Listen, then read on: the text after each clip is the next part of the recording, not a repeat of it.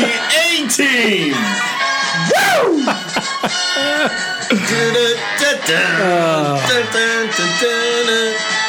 I cut out the beginning section where they mention if you're looking for a certain particular kind of team, because it would just take forever though. How bad did you want a black van with black wheels and that like red diagonal racing stripe going down it? Mr. T. I pity the fool. B.A. Baracus? Yeah. Was that his name? Baracus, something like that. Yeah. I loved A-Team. I loved it. With Face. I almost went for a 60s song, and I saw this one and went, I almost for a second thought we'd done it before, but we obviously have not. No, it came up once because I mistook Magnum PI's theme song for the A-Team. That's it. That's a good one. I wouldn't have thought of that one.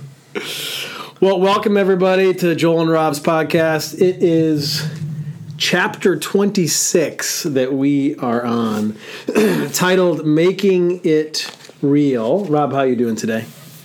I'm feeling spunky, Joel. Spunky. How are you doing? Spunky. I'm doing well.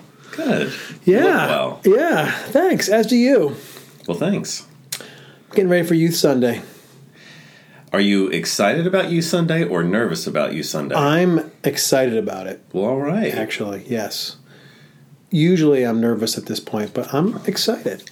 Well, we have 3 phenomenal sermons coming up. We know do. that. Well, I've read them all. We do. And I tell you what, as somebody who used to be in charge of Youth Sundays, I know how much work goes into them, and it is a tremendous amount of work, to be sure, both by you, I know, and the youth. Mm-hmm. But I also have to say, I've never seen Youth Sundays that have had more meaning poured into them than the ones here at TPC. Oh, please. No, I'm dead serious. No, go on. Seriously. Please go on. I will.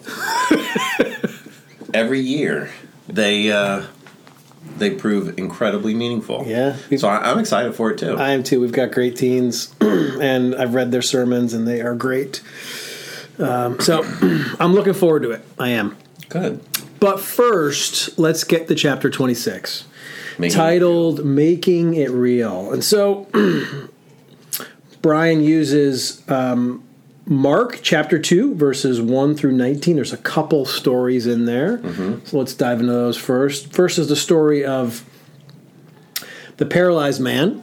And so they're in Capernaum, and there's a crowd inside someone's home. People are outside the home. Jam-packed, so people can't even get in. They've come to see this teacher / healer, and a group of friends are desperate to bring their paralyzed friend to Jesus. So they take him up on the roof. They cut a hole in the roof and then somehow lower him down.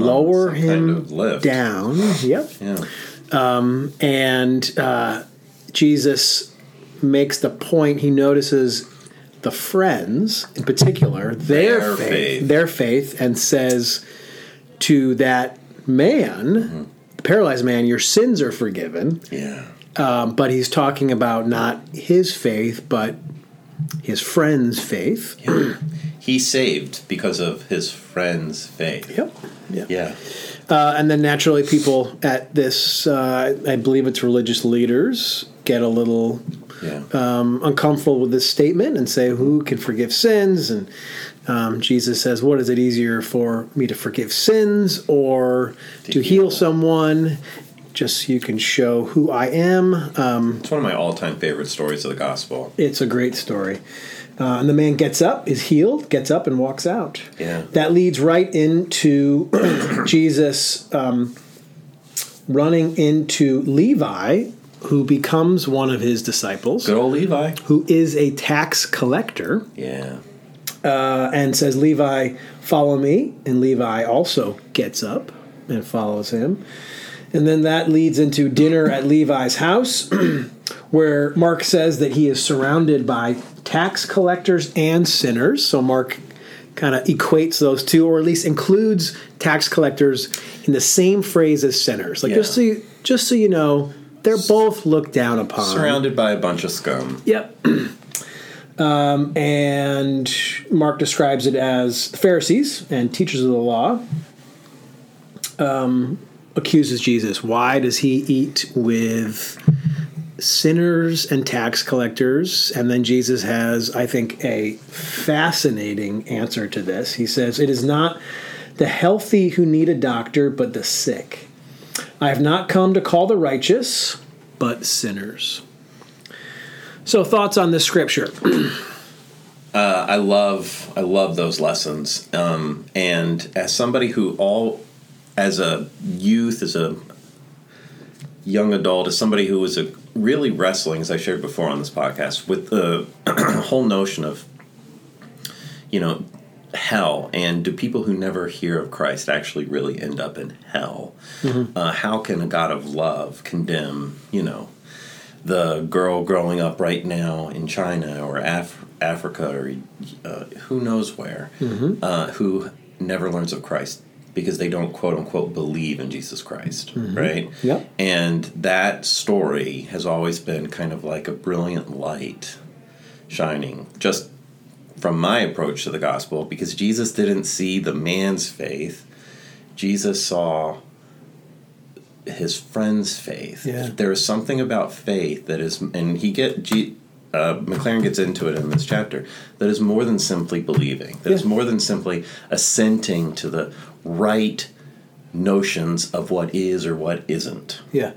And I think that story does a beautiful job of bringing that to life. Yeah. This man is saved not because of anything he did, not because of anything he believed, not because of anything other than the fact that his friends loved him enough to take him to Jesus. Yes. We don't know if this man got up and thanked God. We don't know if this man even wanted to be taken to Jesus. Maybe he was screaming at them on top of the roof. Don't take me to this nut job from Nazareth. I don't want him touching me. Yeah. I mean, we don't know anything like that. We want to assume, we want to make it fit into our natural rubric that of course this man wanted to be saved. But the Gospels are very intentional. I mean, this is not an accident. The language is very intentional in saying, it was their faith that did it, which to me was always kind of this, there's definitely more to faith than simply saying,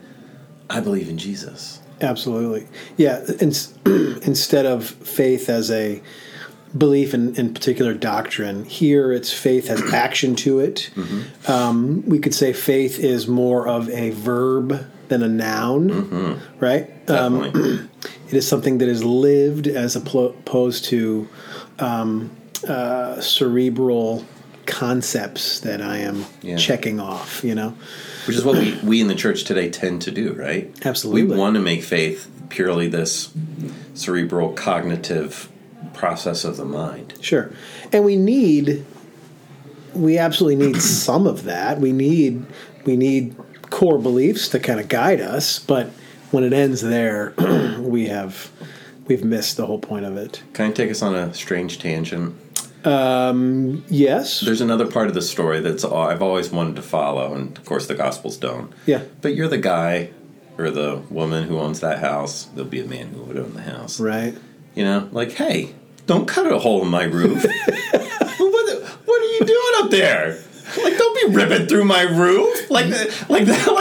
That's just totally ignored that they're climbing up on this guy's house and digging through his roof. Can you imagine the Saturday Night Live skit for this thing? Where there's somebody like, whoa, what are you doing? All of a sudden, it just starts to no! Roof falls down. What the heck?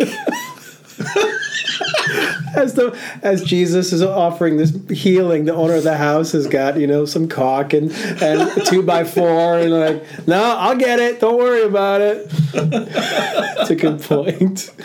Yeah, it's a good point. So for me, this story too is classic. But I also I've always loved his final words in this story. It's not the healthy who need a doctor, but the sick. And he's kind of making the point in this story as he looks at, this is kind of it's an accusation to the religious leaders too, that if you don't somewhat know that you are in need of Jesus, there's not much he can offer you, but you're also missing the point of this relationship that he invites us into. Well said. Yeah. And so that's always been, to me, it's a humbling, but it's also it keeps me from thinking I've got everything figured out, and that there is always some kind of healing or some kind of transformation that I need. And when I lose sight of that, I'm kind of missing the point of it. And how frequently I think we do tend to lose sight. Not you, but we, humanity in general, lose sight of that. Well, often we cut. This is a common refrain in the church. I know you hear it. I hear it. Why do we have a prayer of confession every week? Yeah. Or what if I don't feel like I'm as bad as the prayer of confession says I am? And there's definitely truth in that, because in the communal prayer of confession, which we in the Presbyterian tradition have just about every Sunday, yep. We confess things bad things, maybe not. We confess sins that we committed, but also the good that we avoided. And we name things like bigotry and racism and large-scale systemic kind of issues that we face. And I totally understand how people can say, but I don't think I participated in any of these this week. Yeah. But and yet the truth is we all have this relationship with God where we come to God in need of grace, in need of that healing touch that only God can give us. Yep. And that's actually why confession is such an important part of our tradition. It's not because we have to say all the time that we're that bad. That's not it at all. It's that we need to recognize, what Jesus is saying. We're all broken. Yes. Whether we realize it or not, we are all broken, and we all need what only Jesus can give in that relationship of grace and love. It also speaks to the difference between putting a priority on believing or belonging, and how we have here intentionally tried to flip that to belong first. Mm-hmm. You are loved, you are accepted. Come and be a part of our community of faith and figure out that belief among us. But the belonging part, which I think speaks to Jesus' ministry incredibly, very well said, comes first. Yeah, you belong here whether you believe it or not. Yeah. You belong to Jesus whether you believe it or not. And that's what You're loved whether you believe it or not. Yeah, and then I think that has kind of framed our focus here as pastors. Yeah, too. TPC. Yeah. So let's jump into this chapter. It's a different one because it's a narrative. I loved it. Yeah, I did too. If you haven't read this one, this podcast will not do it justice. You need to sit down and read it because he writes so well, and I have written up much of this chapter. He's writing almost in novel form. Yep. Right? Yep. And so he takes it from the point of view of the reader is a small group that has wandered over to this home, and they've run into Mary from Magdala. Yeah, we call her Mary Magdalene normally in the church. Yeah, and but he's right. It's Mary. We don't. Her last name isn't Mary from Magdalene. It's from Magdala. It's Mary. Yep. Right. Yep. So, what'd you like from this? What stood out to you? Like you, I like that it was narrative. Mm-hmm. There's a bunch that I have a whole lot written up in here too, but the first thing that I'll note is I love how honest he portrayed Mary as being with her doubt. And like, do you really believe all this stuff? And on 123, she says, well, sometimes I think his message is the crazy dream of poets and artists, the fantasy of children at play, etc. But then I ask, what other message could possibly change the world? Yeah. Yes. Perhaps what is truly crazy is what we are doing instead, thinking that a little more hate can conquer hate, or a little more war can cure war, or a little more pride can overcome pride. I mean, oh my gosh. Yep. You got to keep going. A little more revenge can end revenge. A little more gold can cure... more gold can cure greed. A little more division can create cohesion. And I love where he's going with this, and I'll get to that in a second. But I'll be honest, the first thing that I thought of with that is... because you and I have had this conversation outside of the podcast at times, with where society is right now and the division between left and right now with the primaries going on, and how much the polarized sides don't just not like each other, they don't trust each other, they even hate each other.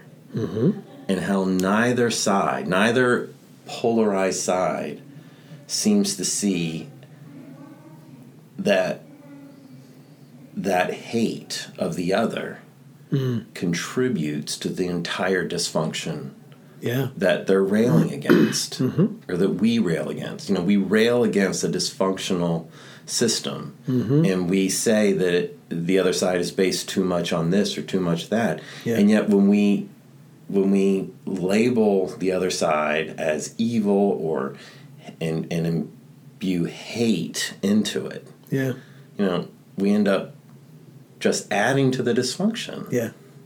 And that was a really good reminder. You know, we try to drown out hate, but then we end up hating the people who we think are contributing to the hate, and it just adds. It's a vicious cycle, right? Excellent. He slowly builds up to that section that you just described. The reader, so this is the previous page, asks, like, do you think he's starting a new religion? And Mary responds, he's doing something far more dangerous than starting a new religion. He's announcing a new kingdom. And she describes what that kingdom is like. She says, it does not come crashing in like an army. It grows slowly and quietly under the surface, like the roots of a tree, like yeast in a dough, like seeds in a soil, which is all parables that Jesus uses to describe it. And our faith unlocks its potential. Our faith makes it real. And then we get to your section you described of that this message of the kingdom, thinking a little more hate conquers hate, all of these things, leads up to this question that she asks of, do you trust him? And she says it's not the same as, do you believe he existed, what we were talking about before. Do you believe certain doctrines about him? It's a question about commitment and about confidence. For Jesus, the call to trust him was closely linked to the call to follow him.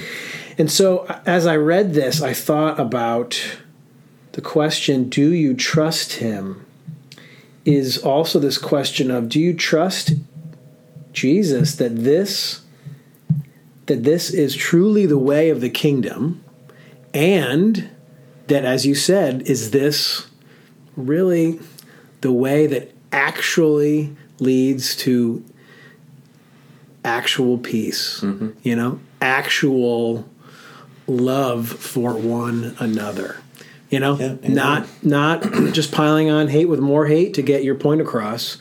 And so as I read this, I took a step back and went, my gosh, I think deep down I do believe that, yet it's so hard to actually live it. The rubrics of this world flow in a different direction, right? Yep. It really is hard. But yeah, if we truly trust that this is real, then that is what we do. Yeah. If we trust that this is the way, then that's the way we follow. You know, and he directly connects trusting and following, which is so different than believing. Because you can mentally assent to something without building your life around it, right? Yeah. But if you trust something, if you truly trust it. Well, and it was a good shift on trust for me too, because I like using the word trust instead of faith, having trust in God instead of faith in God. So So I often use the word trust in God's love for me, trust in God's always abiding presence, trust in God leading me, those trusts. But this was no, do you trust that this life I'm inviting you into is the life that truly is of the kingdom and truly works? Do you trust that? This is the way of the kingdom of God. Ooh. Yeah. Ooh. Well said. The last paragraph, let me read it. We hear in her words a summons, a challenge, a life-changing invitation. Do we dare step out and follow Jesus, to make the road by walking, to risk everything on an uprising of peace, an uprising of generosity, an uprising of forgiveness, an uprising of love? If we believe it, we will make it real. Do we believe that that is the way? I think that's the great challenge for people of faith today. Not just today, forever. You know, believing in it to the point where we make it so. Yeah. Yep. Because mental kind of gymnastics about who Jesus was is so much easier than this kind of belief and trust. Well, and it also reminds me that the Greek word for belief, you know, can also be interpreted as trust. Mm-hmm.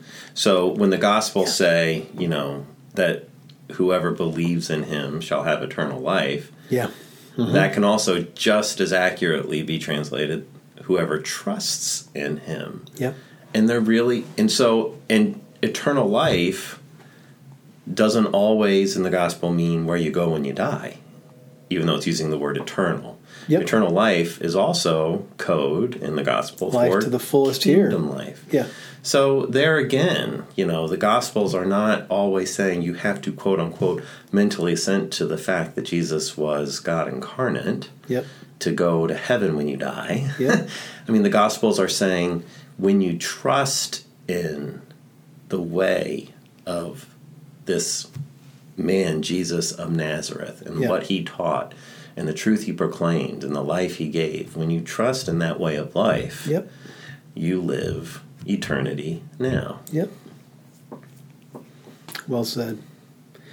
You can find us at Facebook and Instagram at Towson Press. Our website's towsonpress.org. We will see you Sunday at 8:30 and 10 a.m. for worship. Until next week. I'm Carl. He's Ted. I'm Josh. I'm Josh. We'll see you soon.